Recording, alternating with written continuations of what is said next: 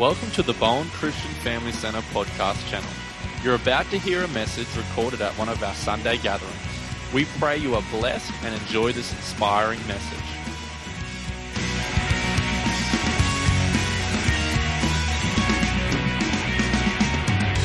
Who knows that our theme for this month has been based around Acts 1:8, and it says, "You will receive power when the Holy Spirit comes on you, and you'll be my witnesses in Jerusalem, in all Judea and Samaria, and to the ends of the earth."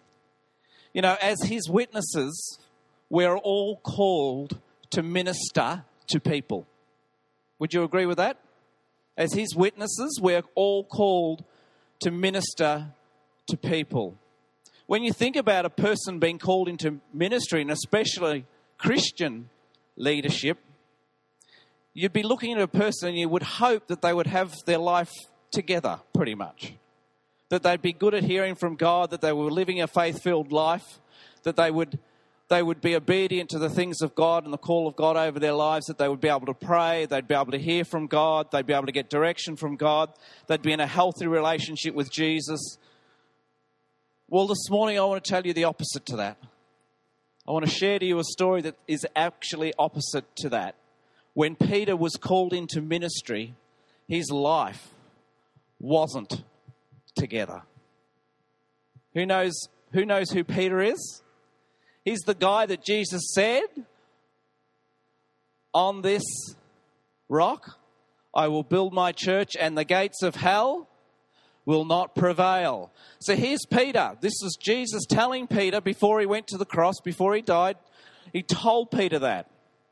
This very same guy lost it when Jesus died. Let me read to you from John 21:4-17, just to give you an idea of where things were at. So picking up this story, Jesus has already died. He's already been crucified. Yes? And so his disciples, being men of faith, went back to what they were doing. They went fishing. They didn't keep on in their ministry. They didn't keep on in the call of God over their life. They went back to fishing. They went back to what was familiar. Let's pick it up. John 21:4-17. Early in the morning, Jesus stood on the shore, but the disciples did not realize it was Jesus. He called out to them, "Friends, have you any fish?" "No," they answered. He said, "Throw your net on the right side of the boat and you will find some." When they did, they were unable to haul the net in because of the large number of fish. Then the disciple whom Jesus loved. Don't you just love John? This is the book of John. And just John talks about himself and he says, the disciple whom Jesus loved. Like, you know, you can take that as a negative and you can say, well, why would you say that, John? Like, you know, just do you think that Jesus loves you more than me? But I would look at it, I'd encourage you to look at it a little bit differently. Like, I believe that I am the apple of God's eye. I believe that I'm special. I believe that I'm set apart. I believe that I'm loved by God. See, I think John wanted to reinforce in him that he knew that he was loved. He was loved by God. Are you getting that? The disciple whom Jesus loved said to Peter, "It is the Lord." As soon as Simon Peter heard him say, "It is the Lord," he wrapped his outer garment around him, for he had taken it off, and jumped into the water. The other disciples followed in the boat, towing the net full of fish. They were not far from shore, about 100 yards. When they landed, they saw a fire burning coals there with fish on it and some bread. Jesus said to them, "Bring some of the fish you have just caught." So Simon Peter climbed back into the boat and dragged the net ashore. It was full of large fish, 153. But even with so many, the net was not torn. Jesus said to them, "Come and have breakfast." None of the disciples dared ask him, "Who are you?" They knew it was the Lord. Jesus came, took the bread and gave it to them, and he did the same with the fish. Now this was the third time Jesus appeared to the disciples after he was raised from the dead. When they'd finished eating, Jesus said to Simon Peter, "Simon, son of John, do you love me more than these?" "Yes, Lord," he said. You know I love you, Jesus. So Jesus said, feed my lambs. Again, Jesus said to Simon, son of John, do you love me? He answered, yes, Lord. You know that I love you. Jesus said, take care of my sheep. The third time he said to him, Simon, son of John, do you love me? Peter was hurt. Did you pick that up? Peter was hurt because Jesus asked him a third time, do you love me? He said, Lord, you know all things. You know that I love you. And Jesus said, feed my sheep. So this was the moment that Peter was being launched into his ministry. You know, when you think about, as I said earlier, when you think about Christians being, and especially Christian leaders, and they're being launched into their ministry, you would look for certain things. You would look for them to be full of faith. You'd want them to hear clearly from God. You'd want them to think that they understand what God's plans are for them and for the people. You'd want them to be strongly committed to God, have a proven track record, and faithfully serving God, even when things got hard and difficult. And you want them to be of good character. You want them to be a person of their word. And when they said they were going to do something, they would do it. Now, is that what you would be looking for? If I was looking for a Christian leader, is that what you would be looking for? That's certainly what I would be looking for. But let me tell you, when Jesus went after Peter, that wasn't the case. Peter and the other disciples were confused, to say the least, before Jesus was crucified on the cross. Luke 18:31-34, the New International Version says this. Jesus took the 12 aside and told them, we're going up to Jerusalem, and everything that is written by the prophets about the Son of Man will be fulfilled. He will be delivered over to the Gentiles. They will mock him, insult him, and spit on him. They will flog him and kill him. On the third day he will rise again. The disciples did not understand any of this. Its meaning was hidden from them, and they did not know what he was talking about. Here's the disciples that had been with Jesus, and Jesus was telling them what was about to happen, and they didn't get it. You know, what was even more astounding about this is that, on top of all of this, Jesus had said to Peter already, I'm going to build my church on this rock. And Peter had also said in Mark 4:14-31, no, Peter declared emphatically, even if I have to die with you, I'll never deny you. And all the others vowed the same. The disciples were confused when Jesus died, when he went to the grave. They didn't understand what was going on. But Peter had already been told. He'd already been told by Jesus what was going to happen, and he'd already been told that he was going to build his church on Peter. And what did Peter do? When it got tough and when it got confusing and when it got hard, he went back to the familiar. Have we ever done that? When it's become hard and difficult, when we're confused? The Bible tells us that also when Jesus was arrested, they deserted him. All the disciples deserted Jesus. And in spite of all of this, Jesus still went after Peter. He went after the other disciples, and he said to Peter, feed my sheep. It's the same for you and me today. Even when we're confused, even when we don't understand what's going on, even when we get let God down, even when we promise God something and we don't hold up our part of the agreement, he will still hunt you down. He will still go after you. His call does not change. He will want to sit down with you, and like he did with the disciples, he will want to spend some time with you. He will want to talk to you and tell you about the future that he has for you. You know, sometimes Jesus just wants your attention. John Hunt, our state president, we went down and saw him at the regional event a couple of weeks ago, and he said, quite often Jesus just wants our attention. How often do we just actually sit at the feet of Jesus and just spend some time with him at his feet? He wants our attention. He wants my attention. He wants your attention.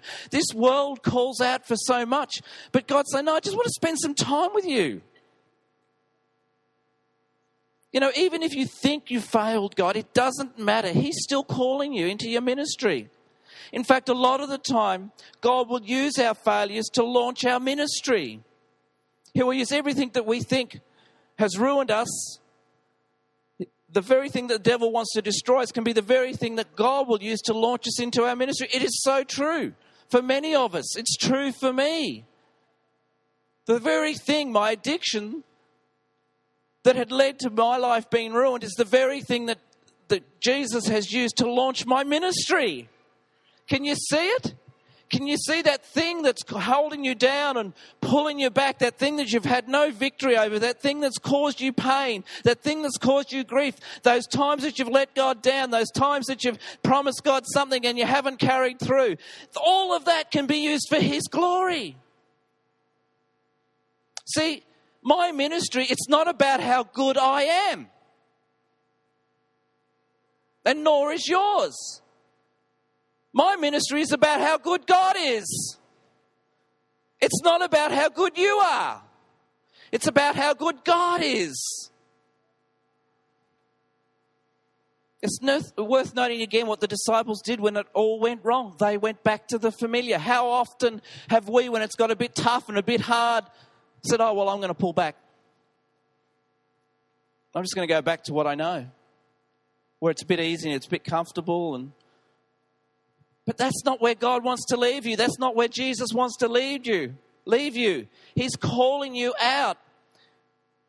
You know, when we're confused, when we struggle to understand, when we let Jesus down, when we promise God we'll do this and we don't do it, when we walk away from God, when we walk away from the call of God in our life, Jesus is not going to say there and go, well, I've had enough of you. I'm going to spit you out. I don't want anything more to do with you. You failed me too many times. You've let me down too many times. You've just gone off and done your own thing. You promised you would do this, but you haven't done it. He doesn't leave us there. That's not the heart of Jesus. He's calling you into your ministry. He's calling me into my ministry. My ministry is not about how good I am. It's about how good Jesus is. Did you pick up what Peter did when he realized it was Jesus? Who loves Peter? There's one thing about Peter, he was keen. John 21 verse 7. Then the disciple whom Jesus loved said to Peter, it is the Lord. As soon as Simon Peter heard him say, it is the Lord, he wrapped his outer garment around, for he had taken it off, and he jumped into the water. To say that Peter was impulsive is an understatement. He could not wait to get to the shore once he knew that it was once that he knew that it was Jesus. He jumped into the water and swam as fast as he could. He wasn't waiting for anybody. He wasn't thinking about detail. He wasn't thinking about, well, I'll row and I'll do this and I'll do that and I'll bring the others along with me. No, he just wanted to get there at first. He was impulsive. But that's okay. He couldn't wait to get to Jesus. The detail to Peter didn't matter. I can be a bit like that. I see something and I go after it. Don't give me the detail. I don't want it. I just want to get there. Anybody else? And I know there's the opposite, the detailed person that has to work everything out. And praise God for them, because if I didn't have them in my life, I'd ruin my life. Because I'd just go, there it is, I want it, and I'd jump into the water and I'd go for it. But it's not always wise to do that. We do have to plan things. We do have to look at detail.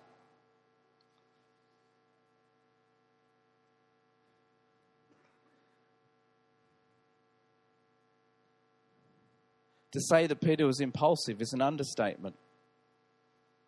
I love how keen and enthusiastic Peter was to do whatever it takes to follow Jesus. Even in the garden, when this is before Jesus was crucified, and as he was being arrested, what did Peter do? Pulled out his sword. See, he was defending Jesus. Peter wanted to defend Jesus. He pulled out his sword and he cut off the ear. I mean, he was keen.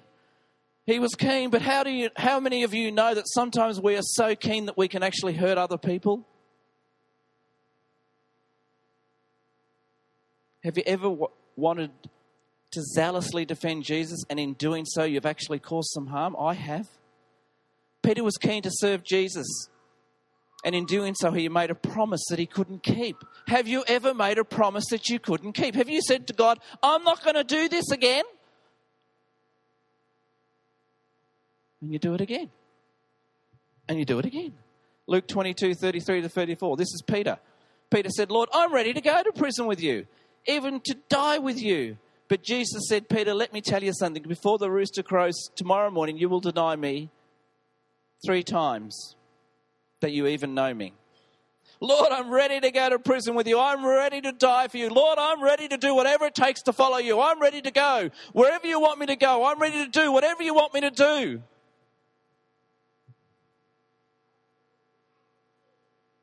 Gets a bit hard. People say things. Doesn't turn out the way you'd liked. Things don't go according to plan. It takes a lot longer than you hoped. It's much harder than you first thought. The load is heavier than you ever thought it would be. And you become impatient, so you give up and you quit. We give in to temptation. We do the very thing that we promised ourselves and Jesus that we would not do. Can you identify with Peter? Are there any Peters here this morning?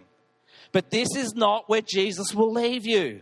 He's calling you out and he's calling you up. He wants you to know that your past can't stop the future that he has for you. Reading about the events surrounding and leading up to when Jesus called Peter into ministry, it's pretty clear that Jesus is not looking for perfection. He's not looking for perfection. He's not looking for people like me that have it all together and never make any mistakes.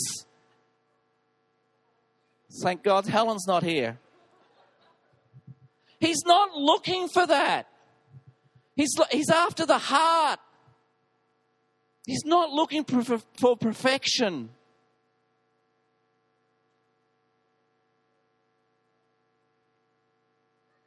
So what is Jesus looking for when he's calling people into ministry? I think we can find some of the answer to that question in verse 17,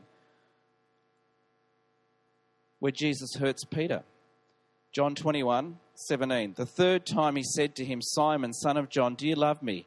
Peter was hurt because Jesus asked him a third time, do you love me? He said, Lord, you know all things. You know that I love you. I struggled to get my head around this bit. I couldn't. Have you ever thought, oh, well, I'm going to put myself into that place to try and understand it? When you read something in the Bible? Has anybody ever done that? So I thought, I'm going to do that. I'm going to put myself in the place of Peter. And I'm going to just imagine for a moment that Jesus is here with me. And he's asking me 3 times, John, do you love me? Yes, Jesus, I love you. John, do you love me? Oh, yes, I love you. John, do you love me? Yes, yes, I love you.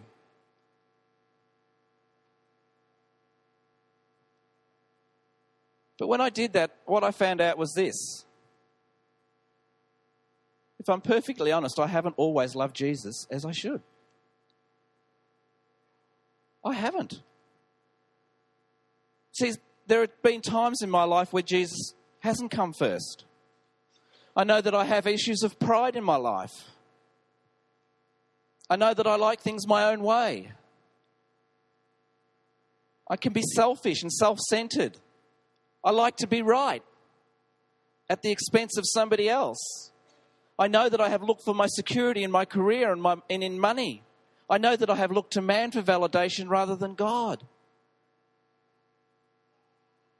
So why did Jesus ask Peter 3 times, do you love me? Pride. I believe Jesus was dealing in part with the issue of pride. We know that Jesus had said to Peter that he would use Peter to build his church. And Peter was very keen to serve Jesus. I don't know about you, but Lisa, if Jesus came to you and said, on you, Lisa, I'm going to build the church, pride would become an issue. Yes? Or is it just me? It's dealing with that issue of pride. See, it's not about how good I am. It's about how good God is or how good Jesus is. It's dealing with the issue of pride.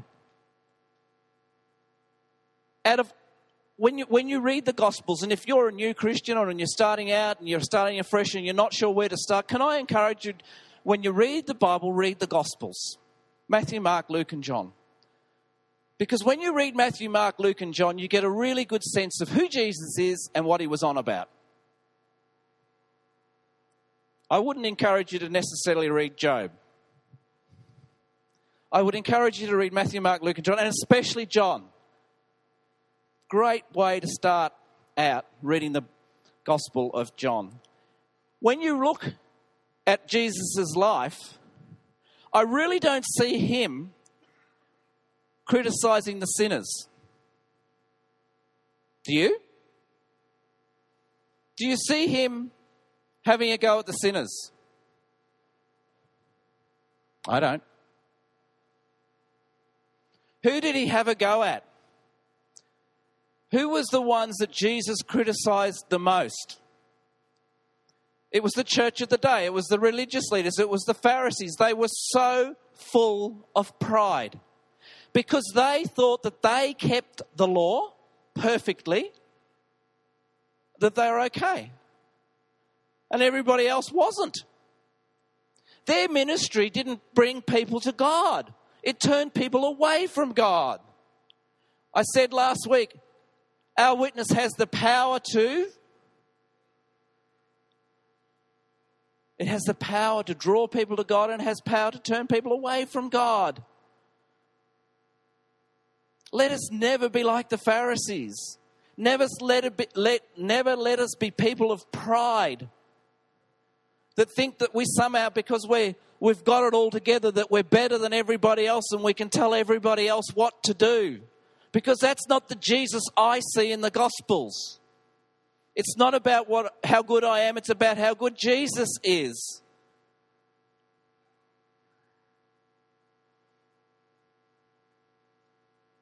You might be sitting here this morning thinking, well, that's all good for you, John. You're a Christian leader, but I'm not called to be a leader. I'm not talking about necessarily being a Christian leader. I'm talking about ministering to people. See, a grandmother has a responsibility as a Christian grandmother to be ministering to her grandchildren. A father is to minister to his children. A brother is to minister to his brother. Do you getting the picture of this? See, we're all called into ministry as followers of Christ. We're called to minister to other people. See, that very thing that you thought was going to destroy you is the very thing that God's going to use to launch your ministry. I know that there are people here this morning that perhaps feel like, well, I've just let God down again. How could God possibly use me? Why would he use me? I don't measure up. When I look at other people, I see them better than me. They can sing better than me. They can dance better than me. That's not very hard, let me tell you. They can read the word better than me. Why would God want to use me? I have issues in my life. I know that if I'm really, really honest, I can be selfish. Why would God want to use me? Why would he want to use you? Because it's not about how good you are. It's not about how good I am. It's about how good God is. So when we minister to people, they see Jesus in us. And when they see me, they see this person that just 10 years ago walked into a rehab, broken and lost, bankrupt, unable to function, unable to live, divorced. It couldn't have got any worse for me.